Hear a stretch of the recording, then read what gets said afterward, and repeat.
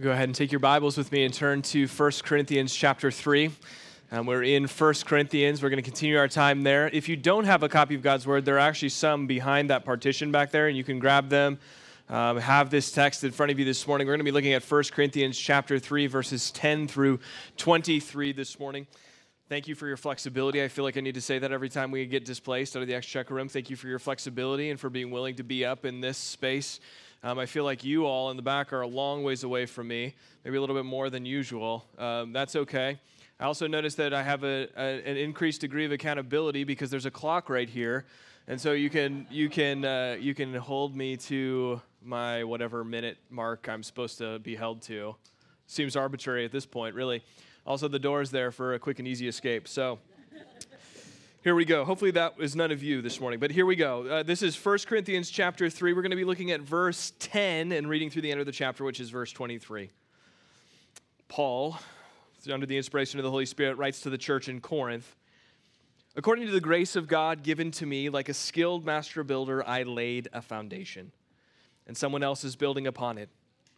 Let each one take care how he builds upon it, for no one can lay a foundation other than that which is laid, which is Jesus Christ. Now, if anyone builds on the foundation with gold, silver, precious stones, wood, hay, straw, each one's work will become manifest, for the day will disclose it. Because it will be revealed by fire, and the fire will test what sort of work each one has done.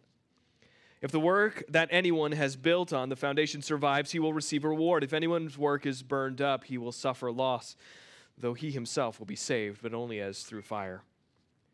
Do you not know that you are God's temple and that God's Spirit dwells in you? If anyone destroys God's temple, God will destroy him, for God's temple is holy, and you are that temple. Let no one deceive himself. If anyone among you thinks that he is wise in this age, let him become a fool, that he may become wise. For the wisdom of this world is folly with God, for it is written, He catches the wise in their craftiness. And again, the Lord knows the thoughts of the wise, that they are futile. So let no one boast in men, for all things are yours. Whether Paul or Apollos or Cephas or the world or life or death or the present or the future, all are yours, and you are Christ's, and Christ is God's." This text in particular made me think about several things, and even a couple of weeks ago when we celebrated Christmas and we thought about Isaiah chapter 40, and Isaiah chapter 40, in one of the verses that we read, it'll be up on the screen in a moment here, Isaiah chapter 40, verse 8, the grass withers, the flower fades, but the word of the Lord, or word of our God will stand forever.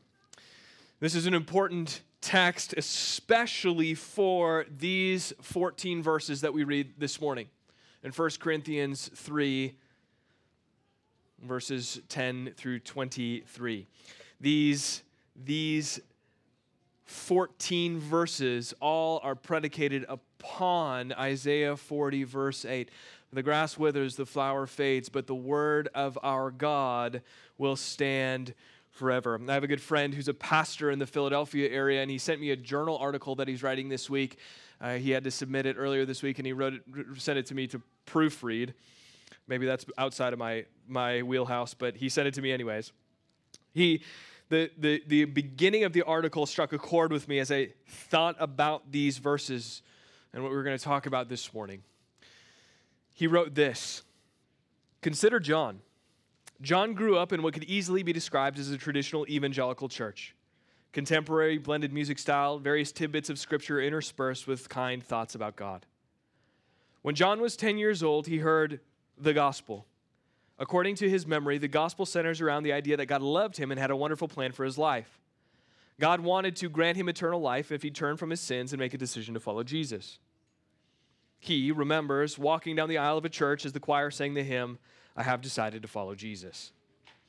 Fast forward 20 years, John is married with 2 kids. He's not a member of any church, but he does attend on Christmas and Easter. When asked by a friend who had just begun to have interest in Christianity, 'John, are you a Christian?' he replied, 'Well, yes, of course.' His friend was a bit more persistent than John had anticipated. A follow-up question was asked. I'm struggling to know if I am a Christian and wonder how you would know that you are a Christian. And without hesitation, John replied, I walked down the aisle of a church when I was 10 years old and decided to follow Jesus. Intrigued, his friend asked, what does it mean to follow Jesus? At this point, John was silent. He had no idea what it meant to follow Christ. And the topic that the article was about was a common practice or thought or idea, a popular teaching in Christianity that simply is not supported by the Bible. But if we do consider John, like the article asks us to, why would we think that he's a Christian? What things would we think make him a Christian? What has John been taught? What does John believe the gospel is? What is the truth that John has built his life on? And what is the substance of his life? Is it precious jewels, gold and silver, or is it hay, wood and straw? Last week, in the first half of chapter 3, when we looked at verses 1 through 9, we saw the marks of maturity. What is it what makes and displays maturity in the life of the Corinthians, and how the Corinthians needed to move from milk to solid food, from the basics and the fundamentals of the gospel all the way down to the depths of the riches of the knowledge of God, as Paul puts it in Romans. They needed to internalize and digest the basics, and then they needed to move to the deep end of the pool. And so the question when we came to the end of our time last week, we had to ask ourselves is, how does one do this thing? How does one move from immaturity in the Christian life to maturity in the Christian life? How would the Corinthians in our text this morning go from firm establishment in the basics to a rich understanding of the depths of who God is and the realities of what he is doing? Ultimately, our text this morning tells us that this understanding and this movement in the life of the believer from milk to solid food or to meat, this must happen through the building up of the church and the quality of the materials that the church is being built with. The quality of those materials matters. That's what this text is about. So there are simply two ideas here, especially in the first 6 verses, if we look at verses 10 through 15 in particular, and we'll key on a couple ideas in the remaining part of the chapter. But consider with me 2 ideas that flow out of this text. First is that materials that are destructible oftentimes are used, and then when materials that are durable should be used. So we ask ourselves this question, with what is the church built? Destructible materials or durable materials? And what are the differences, and why do these things matter? But before we get there, we have to think a little bit about where Paul starts in this text. He starts with a proclamation that a foundation is laid. He says very clearly, he said, according to the grace of God given to me in verse 10, like a skilled master builder, I laid a foundation. So Paul lays this foundation, and in verse 11, we found out that no one else can lay a foundation for the Corinthians because the foundation is laid, and that foundation is Jesus Christ. No one else can lay a foundation other than that which is laid, which is Jesus Christ. So Paul is moving beyond. He's recognized that the foundation is laid for the Corinthians, that the gospel has been established in their midst, and that is good, that there's no cracks in the foundation, that it doesn't need to be repaired, that everything looks good on every side, and that foundation is present, and so now the building on top of that foundation needs to happen. They didn't need to worry about the cracks. They didn't need to worry about shifting sands at the foundational level. The foundation was sure, it was certain, it was the gospel. That is the foundation for their lives. The good news of Jesus was their foundation. And so Paul is a skilled master builder, and so he proclaimed nothing to the Corinthians but Christ and him crucified. We saw that earlier in chapter 1. He proclaims nothing to the Corinthians but Christ and him crucified. He lays the foundation. But then we see this next phrase here that he slips in. He said, I laid a foundation in verse 10. And then he says, and someone else is building on it. Let each one take care how he builds upon it. That sets up verse 12. The foundation is laid, but the building is being constructed. Now, if anyone builds a foundation with gold, silver, precious stones, wood, hay, or straw. Paul brings the materials into play now. What is being built upon the foundation? The gospel, the truth of the gospel. What is being built upon those things? What materials are being used? We're going to ask the simple question, what would we choose to build our house with when this list of materials is given? Gold? I don't know how many of us are building our houses with made of gold. But the reality is it's a much more precious metal than wood, hay, or straw. And we're going to find out why that's important as we move through this text. Paul is implying that the Corinthians ought to prefer the gold and the silver and the precious stones. Why? Because a day is coming, he says in verse 13, for the day will disclose it because it will be revealed by fire, and the fire will test what sort of work each one has done. There's a day coming when the building will be tested. And we find out what it's built upon. Yes, the foundation, which is the gospel, but what it is made of. Also, what the construction is made of.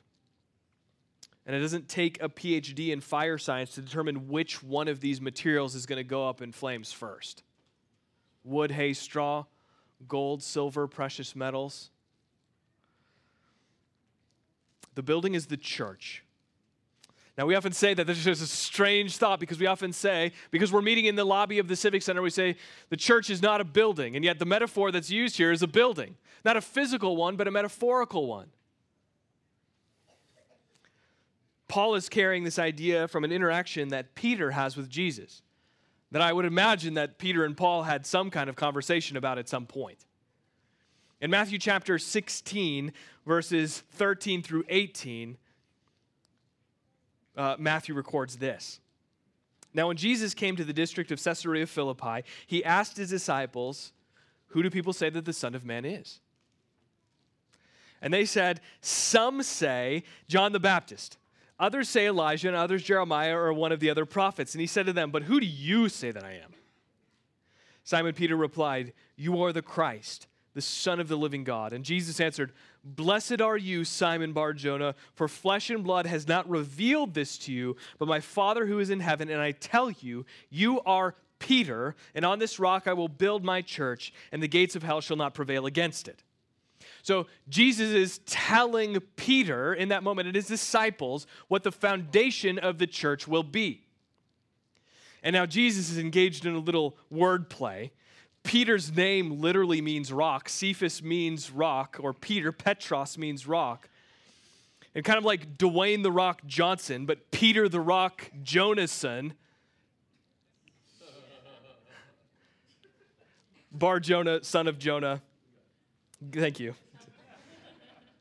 So Jesus is saying that you are the rock, Peter, the rock, but on this rock, on the confession that you have made that I am the Christ, the Son of the living God, this rock I will build my church. The rock is not Peter itself, but the confession that Jesus is the Messiah. And that's what Paul is saying here. He's saying that the foundation of the church is the gospel. The foundation of the church is Christ Jesus. There is no church that is a church without first saying that Jesus is the Messiah, the Son of the living God. If a church says anything different is their foundation, if anything is their foundation that is different than the confession that Jesus is the Christ, the Son of the living God, that church is no longer a church. They do not meet the most basic definition of church. And so he's saying, this is the confession on which I will build my church. And then he says, the gates of hell shall not prevail against it. So every single church must first start with the confession that Jesus is the Christ, the Son of the living God, and this is the foundation.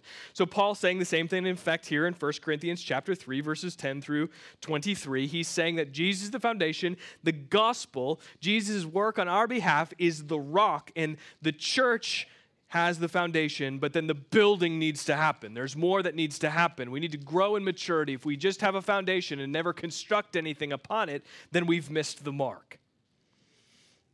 So the church has the foundation, but then the building happens, and it happens through what he says here is instruction, through teaching. The instruction that happens in the local church then, according to Paul here, has varying degrees of worth. There is bad teaching, and there is good teaching. And each of those things will be tested by fire. Paul wants the Corinthians to recognize the various materials that are used: gold, silver, precious stones, wood, hay, straw. Categorize those things, reject the ones that are going to burn up and be consumed by fire, and allow the precious ones, the precious metals that will be tested by fire, to remain. Paul is warning the Corinthians that they must be subscribing to teaching that will ultimately last. They cannot subscribe to teaching that will not ultimately last. And if we go back and consider where we've been so far in 1 Corinthians, we see that this is a challenge for the Corinthians. They are aligning themselves with mere men, with Paul, with Apollos, with Peter. And in those factions that they've allowed to develop are being taught something. What is it that they are being taught? And are those things within those subcategories, are those things precious metals? Or are they wood, hay, and straw that will be consumed quickly by fire? How would they know the quality of the teaching? One, they must grow in maturity. They must grow in maturity through pursuing a deep understanding of God through His Word. And by knowing their foundation inside and out, every inch of that foundation needs to be known by every member of the local church, that the foundation is the truth of the gospel. We must rehearse this day after day, moment after moment. Every point in our day in life needs to be completely saturated in the truth of the gospel, what God has done for us in Jesus Christ. And the immaturity that Paul knows the Corinthians are still living in, and then prevents them from discerning truth from error. So we see then that in some instances, the Corinthians could be or maybe in jeopardy of subscribing to teaching that is destructible materials like wood, hay, and straw. But if we move to our second point, we see then Paul admonishes them to build or be built upon the foundation with durable materials. Paul wants the Corinthians to discern and choose good building materials. But as we see at the end of the chapter, it's not by worldly wisdom that they're going to decipher these things. It's not by worldly wisdom that they decipher good building materials, but godly wisdom, which requires becoming a fool in the minds of the world. And this is what Paul points out in 18 through 23. Especially in verse 21, look at that with me. So let no one boast in men, for all things are yours. They don't want to boast in men, but they want to boast in the understanding that they know their God through His Word.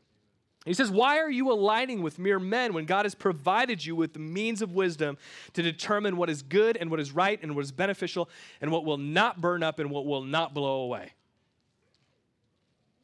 You all have that which you need. You became fools when the gospel, the foundation was laid. You became fools when you heard and received the offensive truth of the gospel. The foundation is there. Don't build on it. Don't be built into something that won't last because you're quick to forget the fundamentals and the basics because you don't know the every inch of the foundation. We go to the foundation to remember what types of materials we must build on. There's a lot of flimsy doctrines out of there floating around. And we are all susceptible to them. And when the fire comes, it's going to prove if those are destructible things or if they're durable things. We start out by thinking about a man named John and that sort of snippet I gave you from my friend's article at the beginning of our time together. And his baseline understanding of the gospel is that God loves John and that He has a wonderful plan for his life. That doctrine, that belief has led to little transformation in John's life as we thought about the next 20 years of his life. And so we have to ask ourselves, is that understanding, is it durable or is it destructible? And for John, it seems to me, while running through the filter of God's word, that's a highly destructible teaching. Not that it's wrong, but that there's no depth to it, that it doesn't extend much beyond that, and it never really extended much beyond that for John. And it seems like some really dry straw that's dipped in jet fuel, and as soon as it's exposed to a heat source, it's going to be incinerated like that.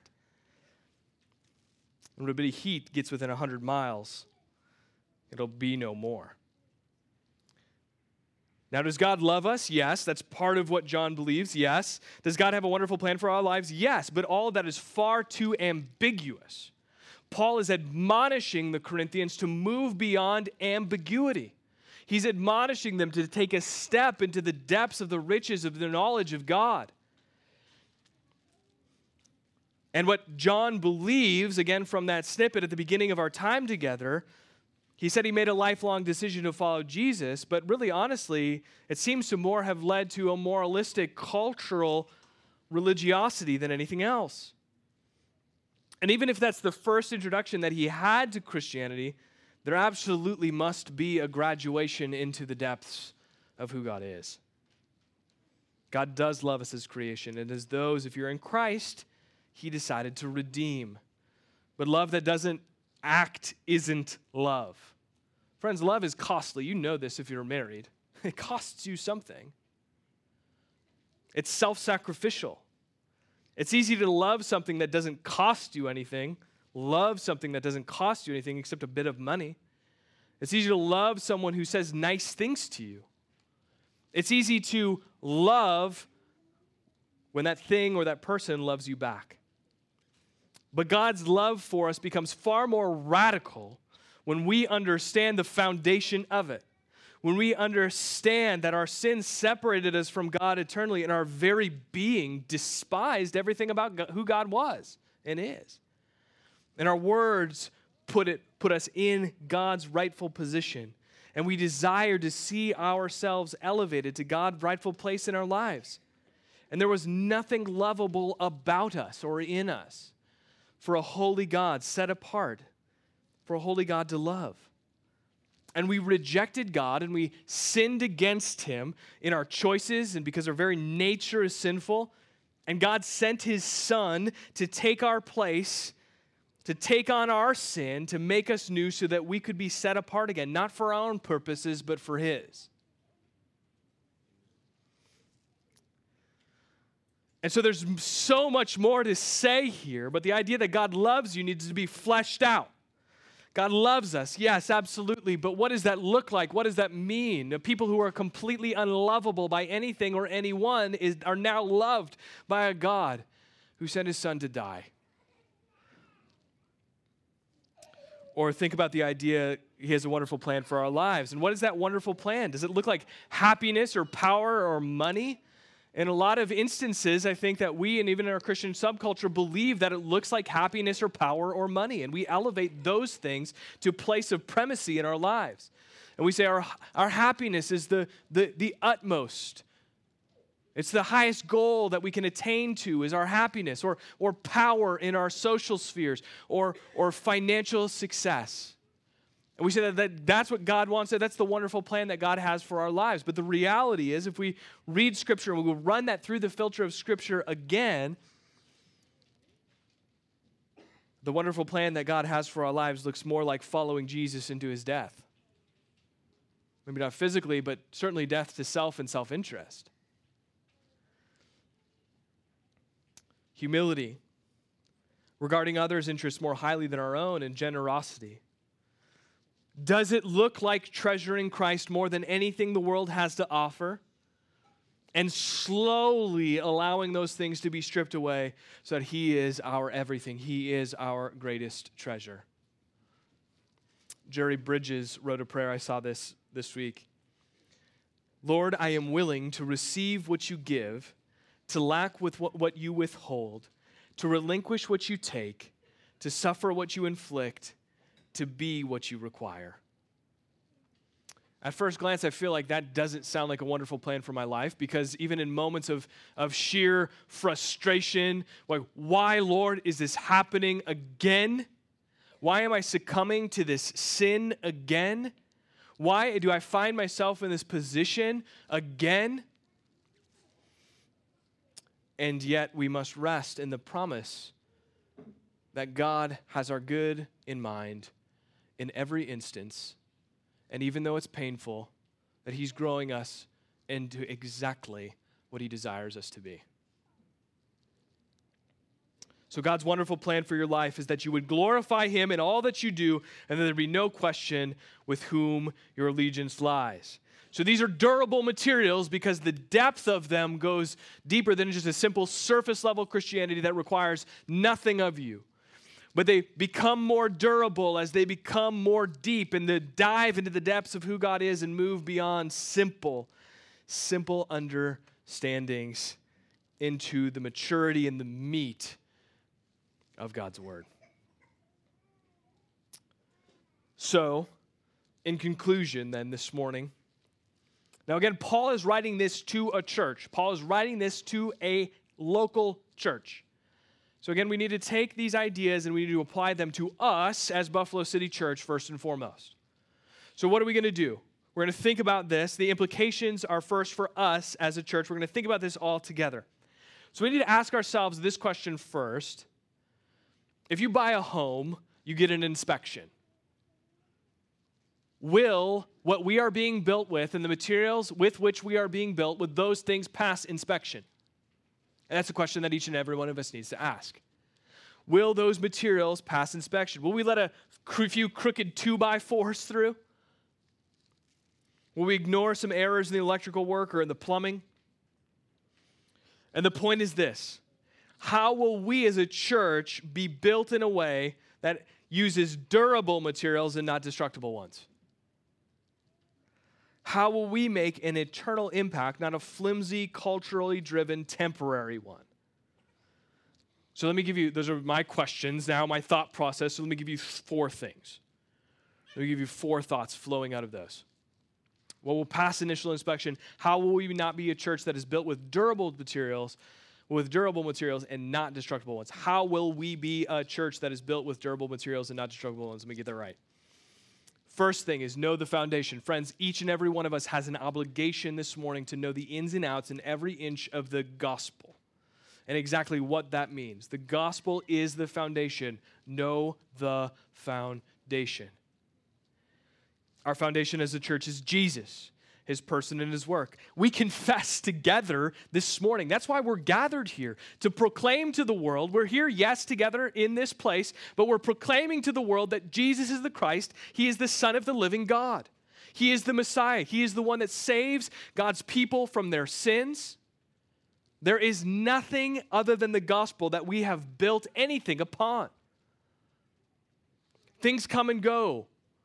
We go from place to place and from person to person, but the reality is that we as a local church, friends, if you go from this place today, if you're moving out of state or somewhere and you are looking for a local church, the first question you should always be asking, is the gospel the foundation of this place?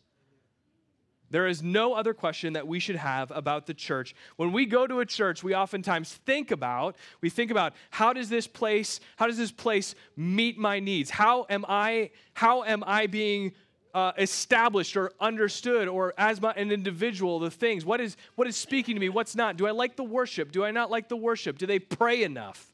What are these things? And we rarely ask the question, is this place built on the foundation of the gospel of Jesus Christ? If you don't hear the gospel on Sunday morning, then it's probably not built upon the gospel. And again, that is the first litmus test for a church. We confess together that Jesus Christ is the Messiah, the Son of the living God, the one who can get us back to God. And without this foundation, again, we are not a church. The foundation is of first importance. And so we need to know, again, every inch of our foundation. If our foundation is Christ, then we have to ask ourselves the question, what Paul is asking here is, would we choose less than the most precious building materials to build with? Would we choose, if Jesus Christ is our foundation, would we choose anything less than the most precious building materials to build with? When our foundation is our greatest treasure, would we pick cheap, deformed materials to build it on it? The best materials are costly. Wood and straw and hay, they're cheap. Gold and silver and precious stones are less available and are expensive. Building upon the precious foundation is going to cost us something. It's going to cost us something. And what will it cost? It will cost our time and effort for sure. We'll have to immerse ourselves in God's word and the depths of the truth so that we can discern the value of the materials, of the doctrines and of the teachings so that they may not be susceptible to fire. But if we keep our feet firmly fixed on the foundation, on the gospel, we will not waver in our selection and discernment regarding sound biblical teaching. This is the responsibility of every individual in this room, is to weigh it next to Scripture. Anything that is taught, to weigh it next to Scripture. Second thing that I would say, and answer this question, what is going to pass initial inspection, is rejecting trends. Rejecting trends. So that means be discerning. How can we as a congregation be discerning? And Christianity, just like any other subculture in this world, is loaded with trends. There are tons of them. And I cannot believe some of the books that get written, honestly. It is incredible. It is incredible. I have some basic, let me share you, I have some basic rules that I use for like rejecting a book in the Christian section. Let me give you these. Is the author's face on the front of the book? That's a red flag for me. That's a red flag for me. Why? What are they promoting? And now I'm not saying that I won't read that book, but what I am saying is, what are they promoting? Are they promoting themselves, or are they promoting some truth that they find in God's word? Are they promoting a precious foundation for the church, which is Christ? Now, exception to that rule, if the face is on the front of the book and that person is dead, then I'll probably go back and change it, because they're not changing what they say. They're not doing any self-promotion. They no longer have anything to gain in this world. So there's an exception. Another rule I have is I ask myself the question, is there something out there that would be a better use of my time? Oftentimes when we pick up a book, we look at it and we say, oh, this seems good. But we always have to ask ourselves the question, especially if we're picking something up in the Christian section, is this something that is the best use of my time? I'm saying reading is a good use of your time, but there may be something on the same topic that is a better use of your time. I'm not trying to be utilitarian, but I think Christians should read fiction and biography and all things that fall outside of generally what we think of as a Christian section of the bookstore. But if you want to learn more about prayer, there are some books that are better than others.